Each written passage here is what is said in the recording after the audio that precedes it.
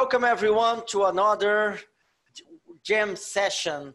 It's our brand new mix of presentations, interviews, and webinars.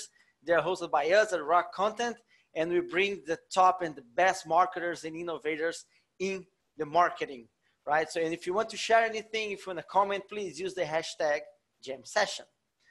Today, I'm bringing a very special guest. So welcome, Pam. It's Pam Didner. Great to have you here with us.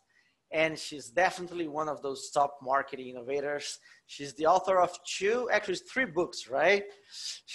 3 books already. She trains, coaches, and provides consultancy to a lot of companies, big brands, professionals. And she has a lot to tell us, especially about global content marketing. Hey, Pam, how are you? I'm doing very well. It's wonderful to be here. It's wonderful to talk to you. Awesome. I'm excited. Yes, it's wonderful. I've only heard great things about you. So thank you so much. Thank you so much. Giuseppe doesn't know what he's talking about. All right. He doesn't. Come on. I trust him. I trust that he knows what he's talking about. So let's start. One thing. Global marketing, right? Yes. Your first book's called Global Content Marketing. Right. Right? Yes. From 2014. And you are a global marketer. Where did that come from? Like, how did you decide to follow this path? Talk about the global side of marketing things. That has a lot to do with my experience. I actually worked for a global company called Intel for about 19 years. Wow. And my role has always been global, and Intel is a global enterprise, and it actually has marketing division and also the sales division in many different countries. And from the get-go, given that my role is always in the headquarters, and I've been working very closely actually with different regions, and we call it different continent, regions, and also country as country. So I have to work with a different continent, which is different regions and also different countries. And given that a lot of the marketing that we do, not just for the US, and we have to take into account what the other countries and the local elements and local flavors into account. And so when we created our global marketing plan, it has to be, there is a global flavor.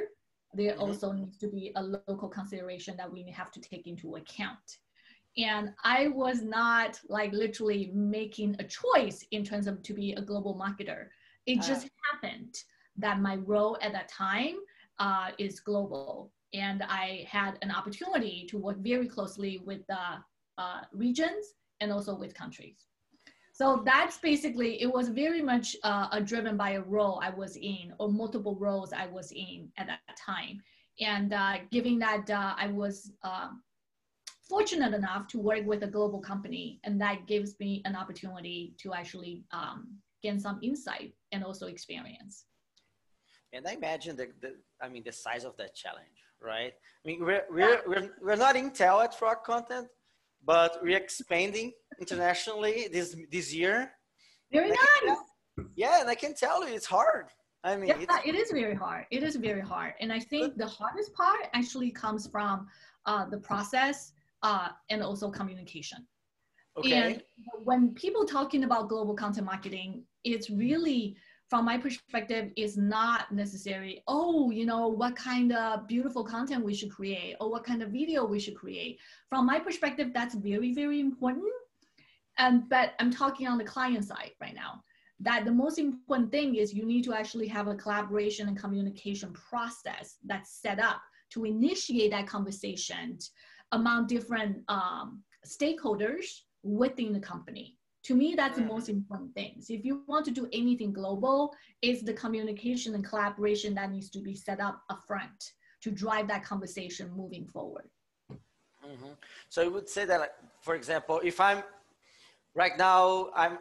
doing only a local marketing strategy, acting local, and then I want to expand and go global, do you think that communication is the most important thing? What else is like defining for a good global marketing strategy? Good communication is that's one. actually a very good question. Can I share my screen if that's okay with you? Yeah, no, sure. Yes, go ahead. So there are a couple of things I actually want to share with everybody. And I think it's better that you can see a couple of slides I put together. Let me see. Am I sharing my screen?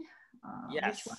Okay, got it. You're sharing all of it, a lot of windows. I'm seeing myself. Hello. Yeah. All right, let me do a presentation. 1 second, bear with me. Okay, everybody, if I can get to my slide. Okay. Pam.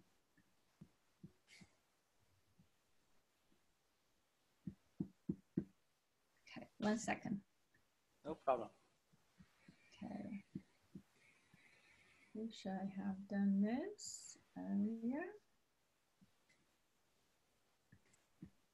All right, can you see the slide? Yes, but I can see the presentation mode. So I can see the slide, the global in an internal sense. Yeah, exactly. So but I can see the next slide as well. Right, so this is, oh, you can see the next slide? Yeah, so as a presenter. So is that a Monty Python reference? No, I'm gonna do this. Is it better this way? Yeah, now it's okay. Yeah, go ahead. Okay, great. So when you are thinking about global content marketing, from my perspective, especially within enterprise or any company scaling doing that, you really have two factors you have to worry about. One is on the headquarters, right? So for Rock Content, you are based in Brazil, so that's the headquarters. But you are expanded to a US. For any company that you have to explain to a different countries, it's really the headquarters and the local or regions that need to work together. So you need to work together to actually plan or execute your content marketing. Therefore, the middle part of like working together from my perspective is very important. So in addition to that, there's a couple things I want to share with you.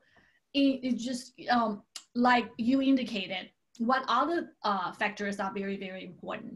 And I'm not going to go this in detail. I'm not giving a workshop or the session, but for everybody to think about, you know, in addition to content, that content production and how to translate, how to localize your content. But before you even get there, a team needs to get together to determine what you want to accomplish as a team, right? And then you have to determine, obviously you're creating content for somebody, right? So you have to determine your buyer's persona.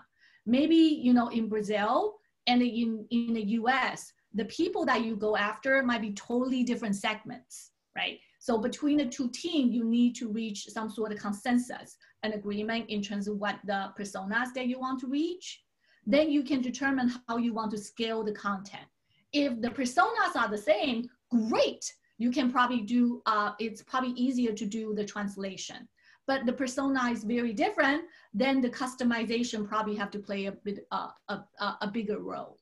And another thing before you can create a content is editorial plan, right? There's a lot of content that probably will be generated by the headquarters. But does that make sense for the US, for example? So the team needs to talk about, hey, what is our editorial? What should that look like? And another thing from my perspective, especially from company's perspective, what can we say about our company? So this is a product specific type of content. You know, whatever we are selling to the Brazil or whatever we are selling to the US, can we say exactly the same thing? What are some of the talking points? So you need to actually reach some sort of agreement on that as well. And of course, like the way to reach out to people, the marketing channel in Brazil might be a little bit different than the marketing channel you want to use in the US or Canada. So you have to talk about marketing channel, then of course the budget and everything else. So these are just the quick slides I want to share with you so you can get a sense of it. In addition to the content that you want to create, what are some of the prerequisites? What are some of the elements that you have to take into account before you can get to the point to create content? Is that helpful? It is, it's totally. And then it's something that always comes to my mind. Is there a way to understand the particularities of a different market?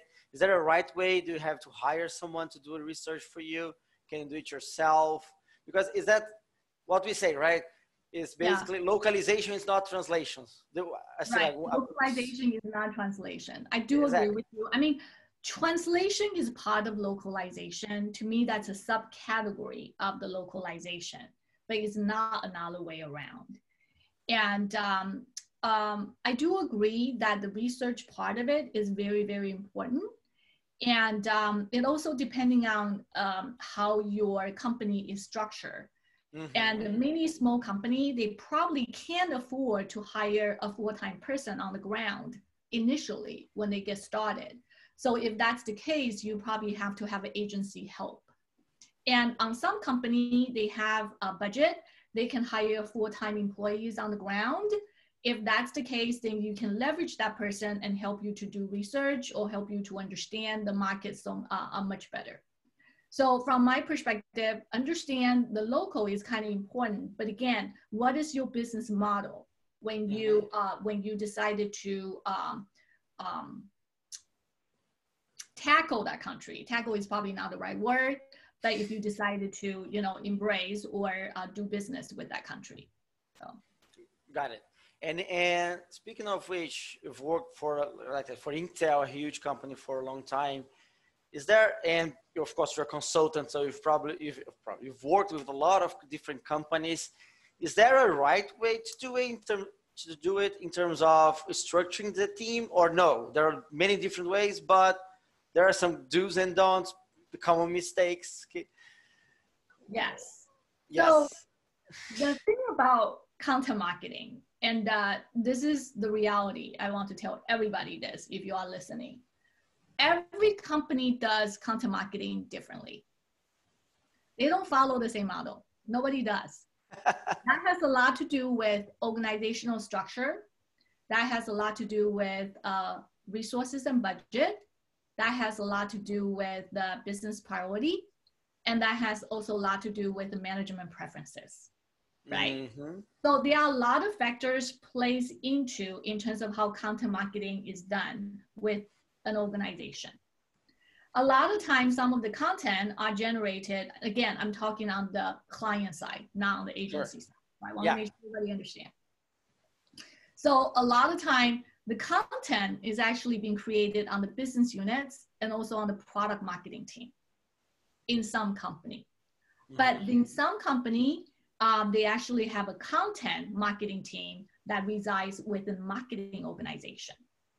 So because of that, everybody does content differently. That has a lot to do with the roles and responsibility and also the organizational structure, right? Because everybody's organizational structure, resource allocation, and also the internal team's capability and talent, everybody's different. Therefore, everybody does content marketing or structure the content marketing a little bit differently. And there's no right or wrong answer in terms of how you should structure your team. Really, there's no right or wrong answer. Whatever works the best for you. The only thing that you have to understand, or things that is common across different companies, is you need to make sure you collaborate and you communicate. That's the most important thing. The problem is many companies, they work in silos. Right? So I create content, then I just create content. I got my white paper done, so I hand it over to somebody and they take it from there, right? But before you even create that white paper, it's actually kind of important to think about it in terms of what are the other contents that other people will create? What are the future content you will create? So you actually have a conversation, make sure there's no duplication. And make sure everybody is aware of what you are doing so they can leverage your content also effectively. So my take on this is everybody does the content a little bit differently, depending on the organizational structure, depending on management preference, depending on the budget and allocation. But one thing stays common is collaboration and also communication. You need to make sure that happens to avoid any kind of silos. Got it. And also to keep consistency, right? That's another thing. I 100% agree with you. And it's the consistency. Sometimes it's the look and feel. Sometimes it's how you say things. And sometimes it's the talking point. Yes, the certain consistency needs to reflect it in the content that you create. Yeah, here at Rock, we're always saying we need some better branding guidelines, right? Because like I said, the look and feel, the voice, etc. Yeah. So, okay. One small reminder for everyone who's watching, we're taking questions at any time. Just type into the box to my right. I don't know if it's my right or to my left, but type in here, we're answering them. And we just talk a little bit about the marketing department, right? Yes. And it's like a lot of different like, okay, approaches, but collaboration is essential. So going a little more specific, what's your, like your advice for someone who wants to be like a global marketer in terms of skills, learning, I don't know, mindset? Yeah. You know, that's actually kind of interesting. I didn't choose that role myself, and I was kind of put in that role and things happen.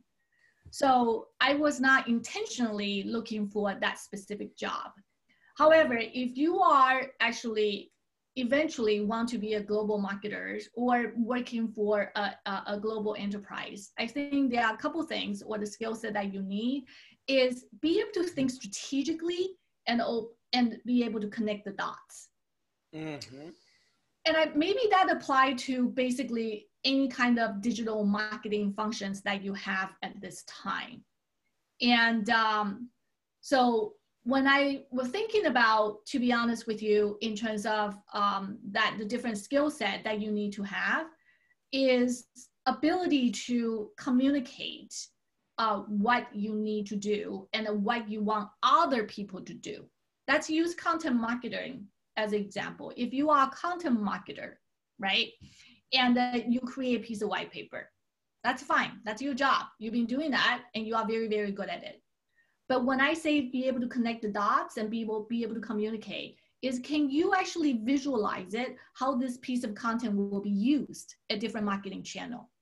For example, if your company does email marketing, can you envision this as a part of email marketing? Can you also envision what is the copy that needs to be written as a part of email marketing? If this needs to be used and as a part of social media communication, what can you envision in terms of what the copy will be? And also, what are maybe a different type of assets that you can create to help the social media team to actually promote this white paper much better? Mm-hmm. So when I'm thinking in terms of digital marketer moving forward, you can't just do your job anymore. Of course, you need to do your job. But you need to think it through in terms of the piece of content that you create. How would that be displayed on the different channels? Does that make sense? So it's the skill set, not just to do your job, and also a skill set needs to communicate well in terms of how the stuff that you create will be used. To me, that's very, very important. If you want to be a global marketer, you have to work with the different regions. And so the ability to communicate and understand the region's needs and also what you can do for them, critical. Yes, and of course, and you probably need to speak more than one language, or is that necessary? English at least. Yes, you know, to be able to speak multiple languages, and I know that outside the US, probably everybody can speak multiple languages. And do you need to speak another language? From my perspective, it's probably not necessary. But you need to be very open-minded in terms of, you know, the people that don't speak English well. And a lot of time they are making a lot of effort to communicate with you using the English, which is not your native language. Be very patient, be very open-minded in terms of what they said. And I ran into that situation from time to time when I was working for in the corporate, right? And because I deal with many countries and the marketing team on the ground, if they don't speak English very well, usually what I do is they will say something, I will paraphrase it. I will say, okay, I want to make sure I understand what you said. I think this is what you said, and I will paraphrase the whole sentences to him or her to make sure that I got it right. That's the first. Second thing is, like I said, to ensure the communication. If it's very hard to communicate because somebody doesn't speak English very well, writing, right? Write it down, make sure everybody's on the same page. So back to communication, right? And what you said is, I thought that was very interesting. Before, when you mentioned, hey, when you create a content, you have to think on how people are going to use it. So what's coming out of it and how other people are going to collaborate with it, about how other people are going to use it again. But Right. anyway, because it's something that I always tell people, it's the biggest confusion that people have is the content and the format, right? Because Content and format? the format, yeah, the format, yes, because Format, okay, content yeah, and format. yeah, the format is how you deliver the content, but the content itself is the essence, right? The knowledge. Yes. So like your example, right? A white paper is the format, the subject, or the knowledge in there is the content. And if you have that in mind, it makes so much easier for you to go and think, hey, how does that turn into a social media post? Or at least how can I help someone turn that into a social media post? And things like this. And the way you put it, I think was really, really good. Really, really good. Yes. And okay, and then you wrote a book about global content marketing. We saw a few things about it, but it was 2014, right? 2014. Yeah, I did. I wrote my first book in 2014. Yeah. So back then, was it like more of a niche thing, or it was something like, hey, I don't know, a lot of people need to know about this. Let me write a book. You know, I was doing, so when I decided to write a book, it's not like I want to write something that nobody has written before. And the content marketing is already the term has been around actually during that time. Yeah. And everybody has been creating content, you know, since the inception of the print. So, but nobody actually write in terms of global content marketing. So I define kind of like a global content marketing from from client's perspective in terms of how to scale the content across the regions.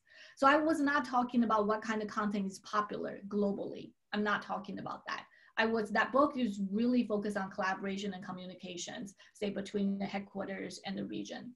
Yes, it is a niche. So at that time, first of all, nobody talked about it. And the second thing is, it more applies to either enterprises or any companies that are thinking about going to a different country to sell their products.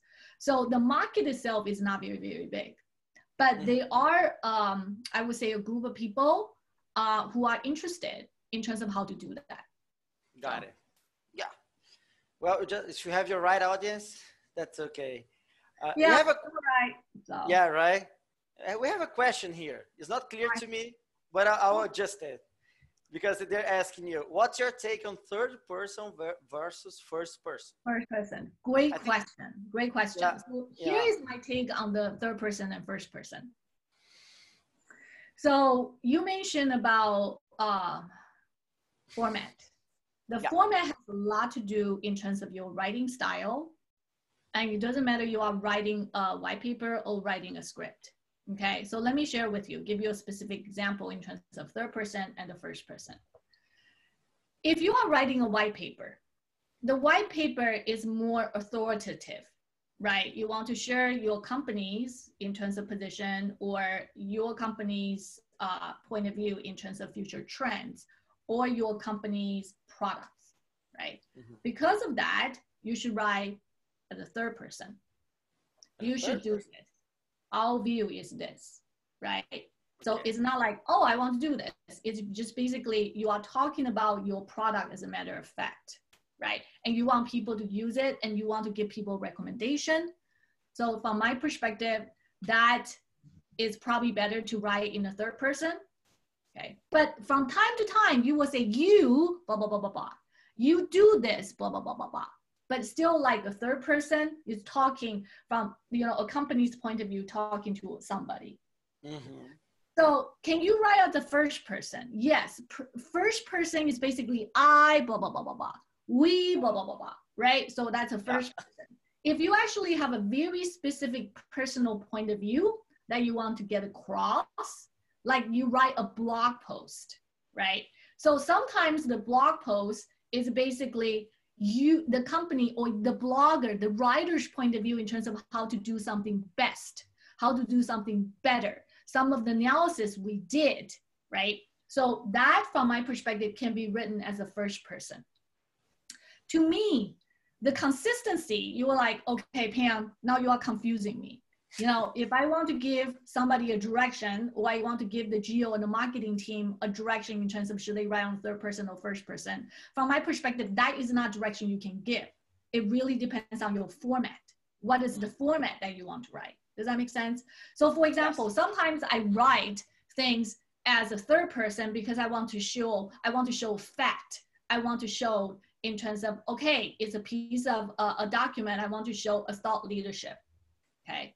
But from time to time, when I do my podcast, especially, the podcast, I am writing as a first person. Hey, welcome to another episode of a Pam B2B Marketing and More. Somebody asked me a specific questions. I answer it this way. That's basically, I want to build a rapport with my audience and with my listener. So I talk about it as a first person. At the video, when I created the video, again, it depending on the content of the video that you want to create. That has a lot to do with in terms of should that be a third person or the first person. If you are share a personal opinion, of course, that would be a first person. But if you want to be a little bit of thought leader, right? You want to talk about company, then that's as a third person. Does that make sense? Is that helpful? I hope it is. Let me know. Oh, yeah, very helpful. You know what I was thinking about, since we're talking about global marketing? If there is any culture or region where those rules don't apply, right? Something like very weird, like you can never talk about first person in a random country in the world. I don't know. Maybe I don't know many cultures and countries, but if your contact at the geo level and the country level are telling you they have to write at a certain way, you know, find out why. Find out why they have to do that. Maybe you are right. There are some, you know, cultural differences they have to take into account, you know, so, but.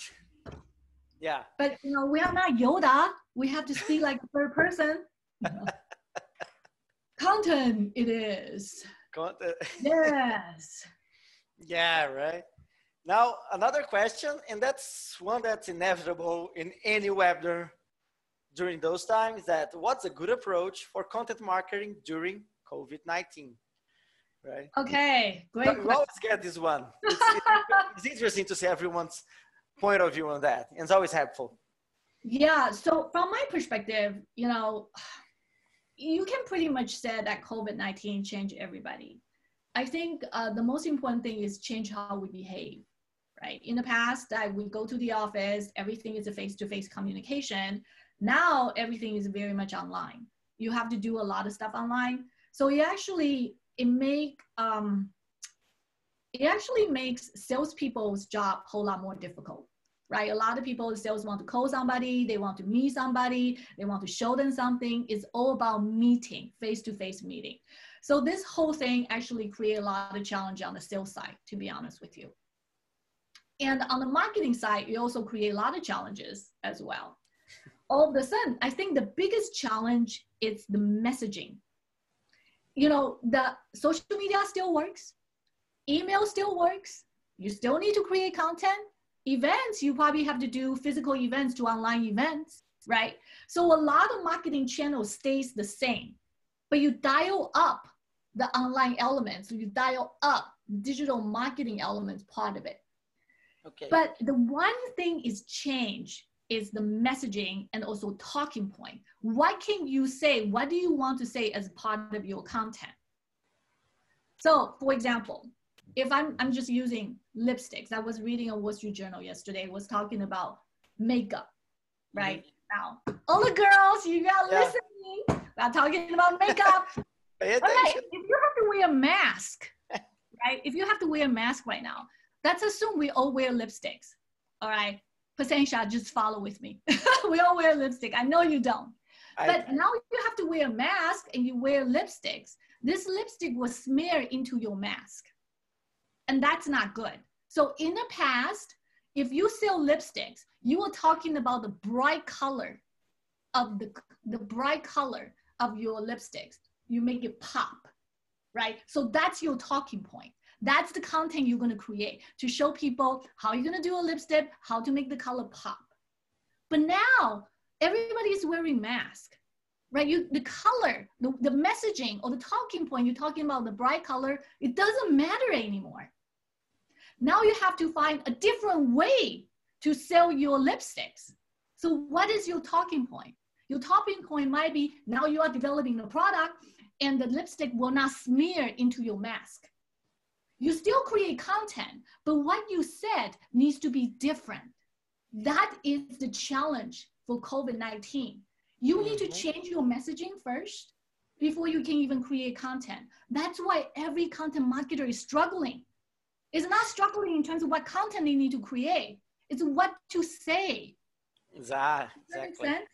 Yes. So for example, same thing, right? So for the makeup empire, now they don't focus on lipsticks anymore. They might focus on eyeliner. How do you make your eye pop a whole lot more with the mask? Again, different talking point.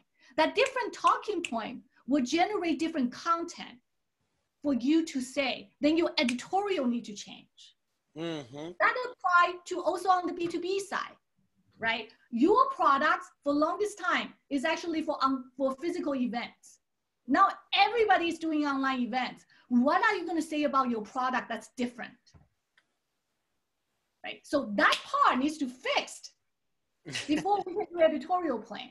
That's where everybody is struggling at this point. Is the talking point needs to be different, but that takes time to change. And a lot of time the product needs to change first before you can change. Yeah.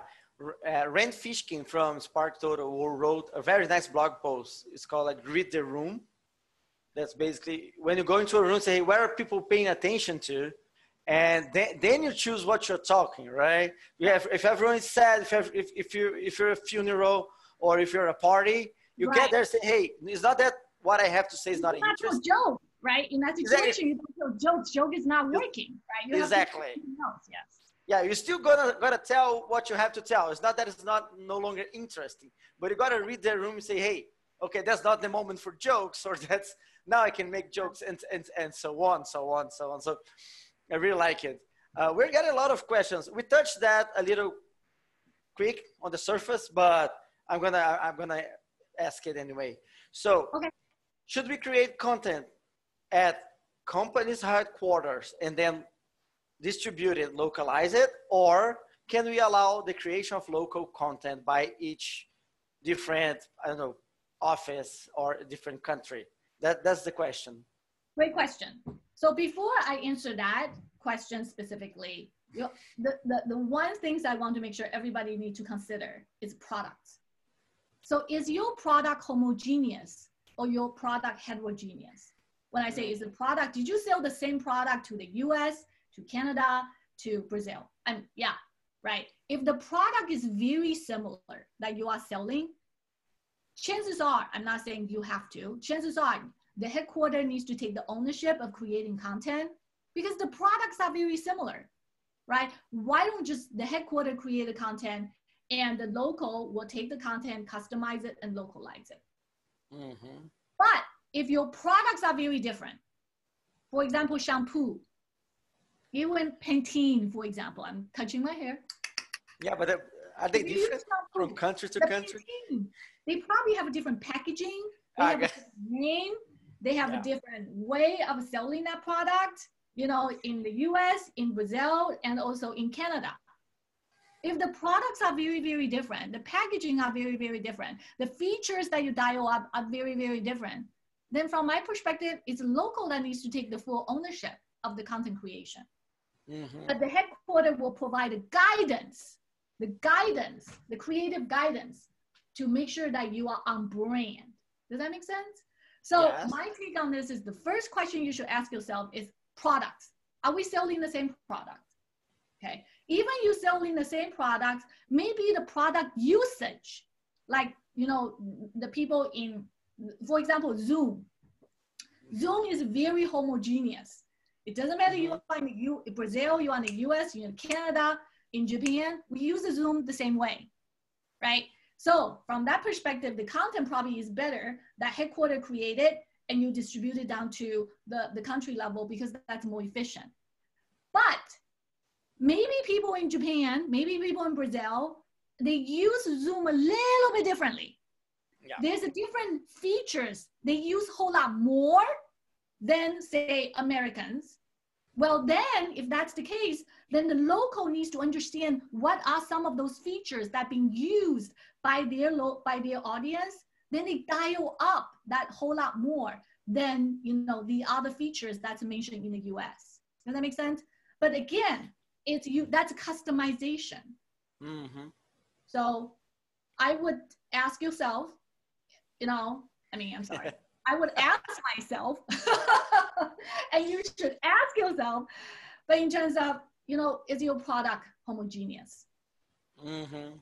Okay, that's a really, really good one. Okay. Change the subject a little, because okay, we're talking about marketing, content marketing, global marketing, but your second book is about sales enablement. Yes, I decided my second book is about sales enablement. So the first book is global content marketing.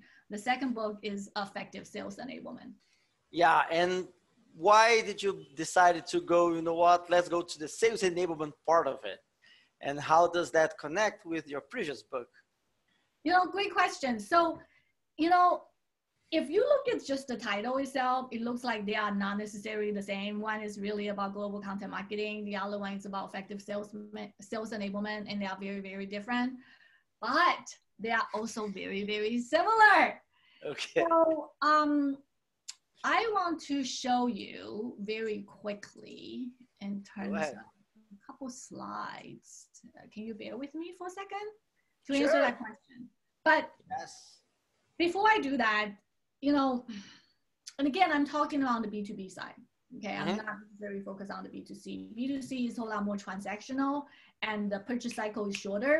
On the B2B side, the purchase cycle is much longer, right? A lot of time, if you want somebody to actually buy a specific product on the business applications, it takes longer for the team, for the company to make the decision. So the purchase cycle is longer. And a lot of time on the B2B side, especially products, tend to be a whole lot more complicated. Or like, you know, if you sell like a trailer or a tractor, for example, the product is complicated. You need to teach them how to use it. Even for Zoom, as easy as Zoom, there's still a ramping time, right? People need to learn how to use Zoom. So if you're on the sales side, you want to educate your customer about your products, what do you need? You need content. Right. You need to show them how to use it, what to use it, when to use it, or even why they have to buy it, right? Before, the salespeople can talk. It's best if you can talk, you also complement your talking with a piece of content, right? So now content also applies on sales side. So even though I'm not talking about content marketing, but what I'm talking about, how you can use content to enable your sales. So okay. Connection right now. So it's really about content on the sales side. That's what a portion of the book is really about that. And what I want to show you very quickly is in terms of what I did, how to show that communication. And bear with me for a second. Can you see it? Not yet. Oh, not yet. sharing my screen. Duh. What are you sharing? I'm not sharing my screen. I'm going to share my screen. But you're trying to share your screen, right? Yeah. One. Yes. Okay. Now you can see the customer-centric journey. Yep. Is that it? Yep. Okay. So. Can you see it now? Yes. Perfect. Okay. So, you know, for all the marketers who are listening or watching at this time, customer journey is not necessarily something new to you. You're all aware of it, right? So especially on the B2B side, you become aware of your problem. You spend a lot of content, especially content that's being created, is all on the education side. You're educating your customer and they will buy. Hopefully you educate it to the point that they recognize how good your products are. They make a selection. You can do cross sales and upsales, right? If you think about it, this is a framework. You can identify the type of the content that you created, right, for different stages. You probably create content for education. You create content for people help them to make selection. You do content for cross sales and upsales, right? Now let's set that aside. On sales side, I don't know if there are a lot of salespeople are listening, but in general, they follow a very typical sales stages, right? They contact somebody, they qualify them, they do what the product can do, and they submit the proposal. Hopefully they can close it, right? And do cross and sales and upsales, right? But how do we map, say, the customer journey to the sales journey? Yes, you can do that. So if you think about it, the people who actually come to the sales side that get in touch with sales, the people who actually come, a lot of the time, they're already in the education stage, right? They do a lot of Google search, they talk to different people, and they say, okay, yeah, I like rock content. Let me check them out. Let me contact the salesperson. So by the time they contact you, they are very much on the sales stage, on the education stage. So you can map the sales stages to the customer journey like this, right? Then you take your content that you identify right there. Voila! Now you can map it to a sales stages. Does that make sense? So if you think about it, the sales and the marketing, there are a lot of stuff of the content that's created on the marketing side. But if you are working very closely with your sales team, you can share with them in terms of some of the content that you created. And I'm not saying right here is one-to-one mapping exactly. You have to make a judgment call in terms of what applies to what content applies to what sales stages. But that gives everybody a quick idea in terms of how the content plays a role between sales and marketing. Therefore, when I wrote that book, if you will, it was not necessarily like a completely different topic. Mm-hmm. It's very similar, but content marketing is an extension of it. Does that make sense? Yeah, I mean, for me, I consider all of it content marketing. Yes. Right. Yes. If you're delivering, creating a piece of content for any stage of the buyer journey, yeah, it's content marketing because you're educating, even if you're enabling this. People probably don't see it that way. So you have to make sure, you have to translate, or you have to say a little bit differently to make sure that the salespeople understand. And you cannot just say, I created a white paper. You pass that to a salespeople, expect them to use it. They are not going to use it. You have to map into their sales stages and tell them where they should use it. Otherwise, they won't. Exactly. So that's where that content marketing can play a critical role in terms of supporting sales, that's what I've been really trying to make sure all the marketers are understanding, that if you want to demonstrate your value add, it's better to stay and close with the sales team. And there's a lot of things that you can help on the sales side. Mm-hmm. Yeah, here at Rock, I don't know if because we have content in our DNA, we kind of have the opposite problem. The sales reps are all the time, hey, marketing, I need a piece of content. Hey, marketing, give me this piece of content. Something, but you may already have it. Yeah. And a lot of time is map it in a way that they can understand. Yeah, so great. Okay, we have a few more questions, but people who are listening and watching, it's your last chance to ask your questions to Pam Didner before we move forward, right? Because we only have 15 minutes left. Okay. And what a great conversation, Pam. Thanks again. I'm having a great time. So, well, okay, let's talk about trends and marketing history and marketing future, because your last book is about AI. It's the modern AI marketer. Yes. And that's right. That's kind of a very new topic. I don't think a lot of people are using AI, right? So how do you see, right? What are your thoughts on the way that content has evolved, right? Yeah. Over the last years. So for example, at Rock, right now, we're helping companies through interactive content, right? It's one of our products. And live blogging, because those are formats that make a lot of sense in the current world, right? So I would like to see, like, how do you see this evolution in terms of content? And then we go and say, hey, what's the future? What role does AI play? So I want to talk about AI in the sense that all the marketers can relate, okay? And when people talking about artificial intelligence or AI, they are thinking, oh my God, you know, Terminator, or they are thinking about a robot that can take over our jobs. And that was maybe in the future that can be true, but let's talk about in the next several years what artificial intelligence is actually for marketers. Mm-hmm. If you think about it, nobody, not I know of, okay, maybe somebody is out there secretly doing this. I don't think anybody is building a marketer robot. Okay, so first of all, there's no robot right here to take over marketer or salesperson's job. Which is good. Which is good. Which is good. I don't think anybody's building a robot, like a marketer robot. So the artificial intelligence at this time is literally the software that embedded into the tools that we use. So let's be very specific about what artificial intelligence means embedding into a tool that we use. So we say, hey, Siri, help me to find the restaurants, okay? Then the Siri will try to basically answer your questions. That's artificial intelligence behind the scenes and working.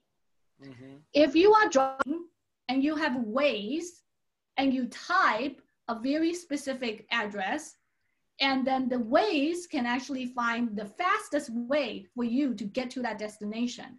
That's artificial intelligence in the back end working for you. Mm-hmm. There's artificial intelligence if you're using Buffer, you're using Lately, you use CoSchedule, you use a lot of social media tools. They already have features embedded. Basically say, they will tell you, they will say smart scheduling. Basically, well, based on all your scheduling, and also they look at some other the trend data, they will identify ideal time for you to schedule your social media. That is artificial intelligence in working. There are some features in a certain tools. You upload a piece of content into their social media tool and you say, create copy. There are tools can actually write copy. They can read the content that you uploaded. They can read it. And then the machine can actually write a piece of a copy for you that you can upload it to social media. That is artificial in working. Does that make sense? So yes. AI is already in a lot of tools that we are using right now. So what I'm trying to say is, when you are thinking about using different tools, try to understand what are some of the features that has been embedded into the platform, that using machine learning, using deep learning to actually make your job easier. So that's what AI is doing, is embedded into a tools that make your job easier. It's kind of like a sales assistance or, or marketing assistance. Does that make sense? Yes. So that is one part I want to make sure everybody understand. So leveraging some of those AI-based features as a tool that you are using is one step, the first step. The second thing, that's using a third-party tool. But if your company has tons of content, tons of data, customer data, and also the insights and everything, you want to make sense of it, you can build a model. You can build a model, but you have to use a specific tool. You can build a model and have a specific question you want to answer using the model that you are building and using machine learning algorithm to come up with the answer. So that's another step of using AI to actually help you. So that is a couple ways I want to share with you in terms of how to leverage AI for marketing. Regarding your second question, interactive content. Yeah. And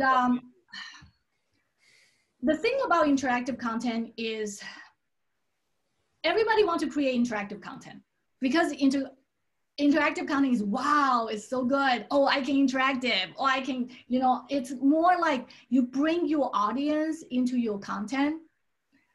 And in general, interactive content is a whole lot more costly than you just write a static piece of content, right? So if you are creating interactive content, my biggest advice to you is, first of all, you need to make sure you have a budget in place.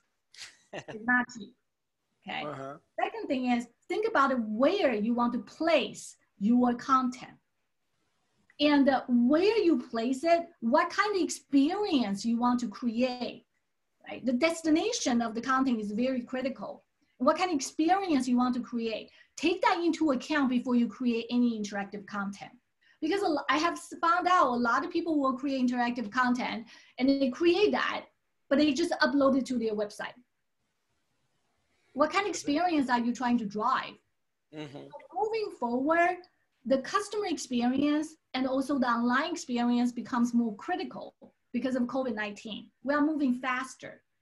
So don't just create the interactive content for the sake of creating the interactive content. Think about the destination experience that you want to have there, and also what are the channels that you want to use to drive the traffic to that specific destination. So when you create interactive content, not just thinking about, okay, the technical elements of the interactive content, but the overall destination is also another element you have to take into account. Yeah, so. It's kind of when people, once again, they think that the format is the content, right? So it's not like, that's what we tell our customers, right? And you're right, it's more expensive than, for example, static content. But yes, of course, we get the objection, but at the same time, generates more brand awareness and helps us with lead qualification. The ROI is usually positive, but we have to tell them, hey, the quiz or the calculator is not a content in itself. It's a means, it's a format. To get to the performance, get to what you want them to do. Yes. Exactly. So that's something that's, because our tool is to, like, it's a platform to create interactive content, right? So we have to deal with that every day. Okay, so, well, we only have a few minutes. I have one question. It's 8 minutes to go. I have one extra question. Sure. That about going back about global marketing. Is if the product sold is not homogeneous, right? So it's heterogeneous. Say that again. If the product that's sold, right, it's not homogeneous, because we're talking about having a homogeneous product or heterogeneous. That's a complicated word.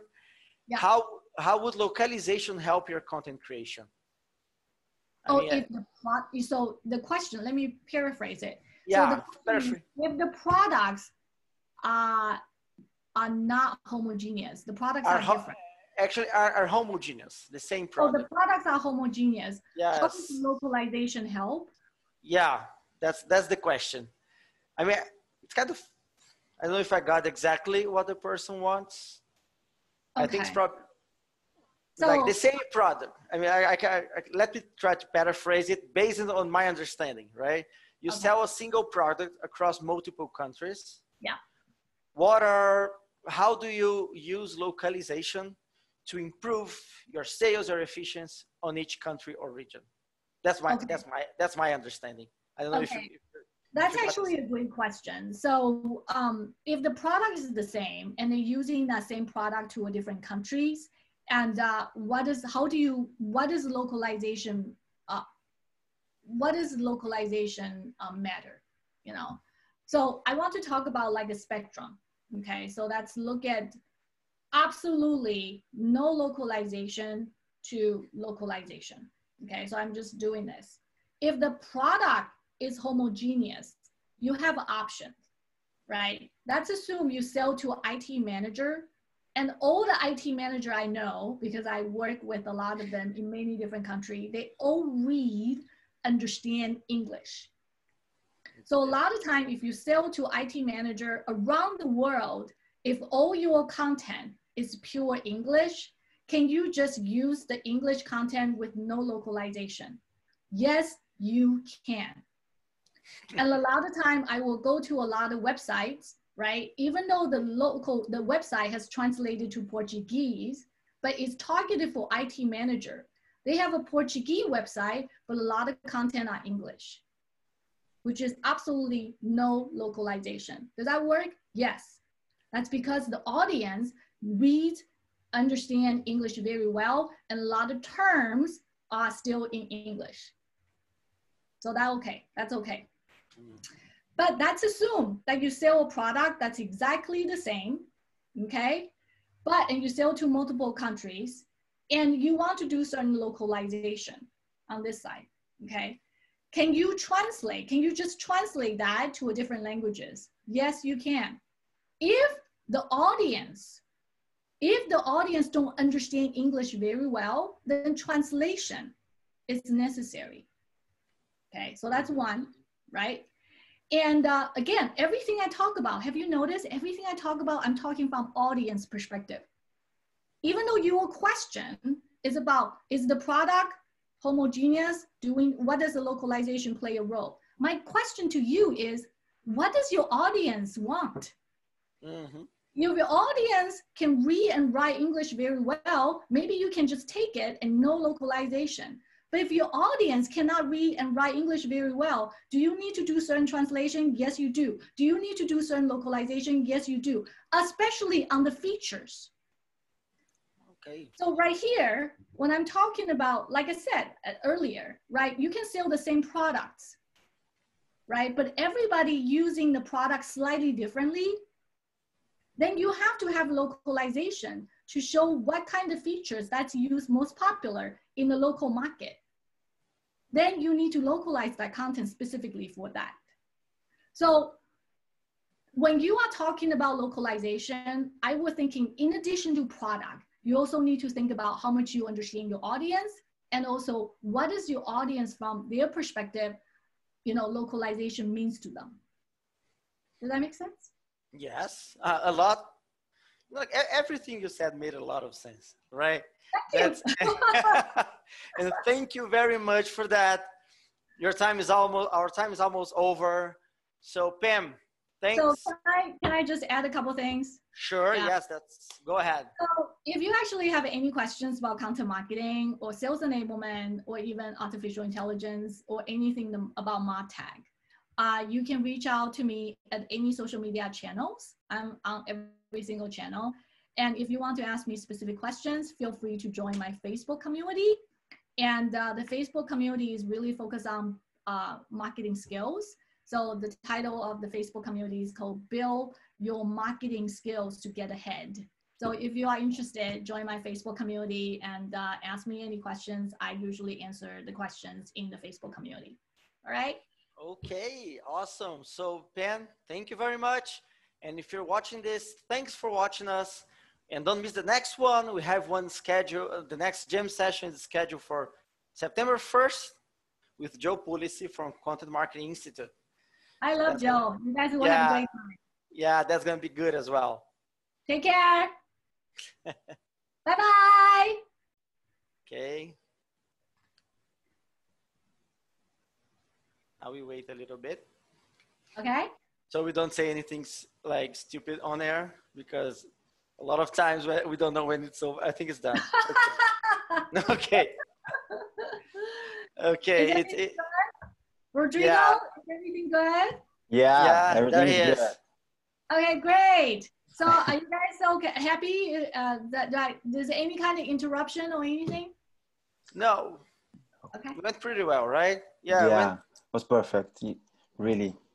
It went pretty well. It was entertaining. Yeah. The content was. I love it. Okay. Yeah, the content was really good. The content was really good. I think people will love it. Okay, Ben, thanks again. You're welcome. So say hi to Giuseppe for me. If both of you talking to them, send my regards. And I'm looking forward to listening to more of your webinars. Yes. Follow us on social media. Will do. We'll let you know. Okay. Okay. Bye. Bye. Bye.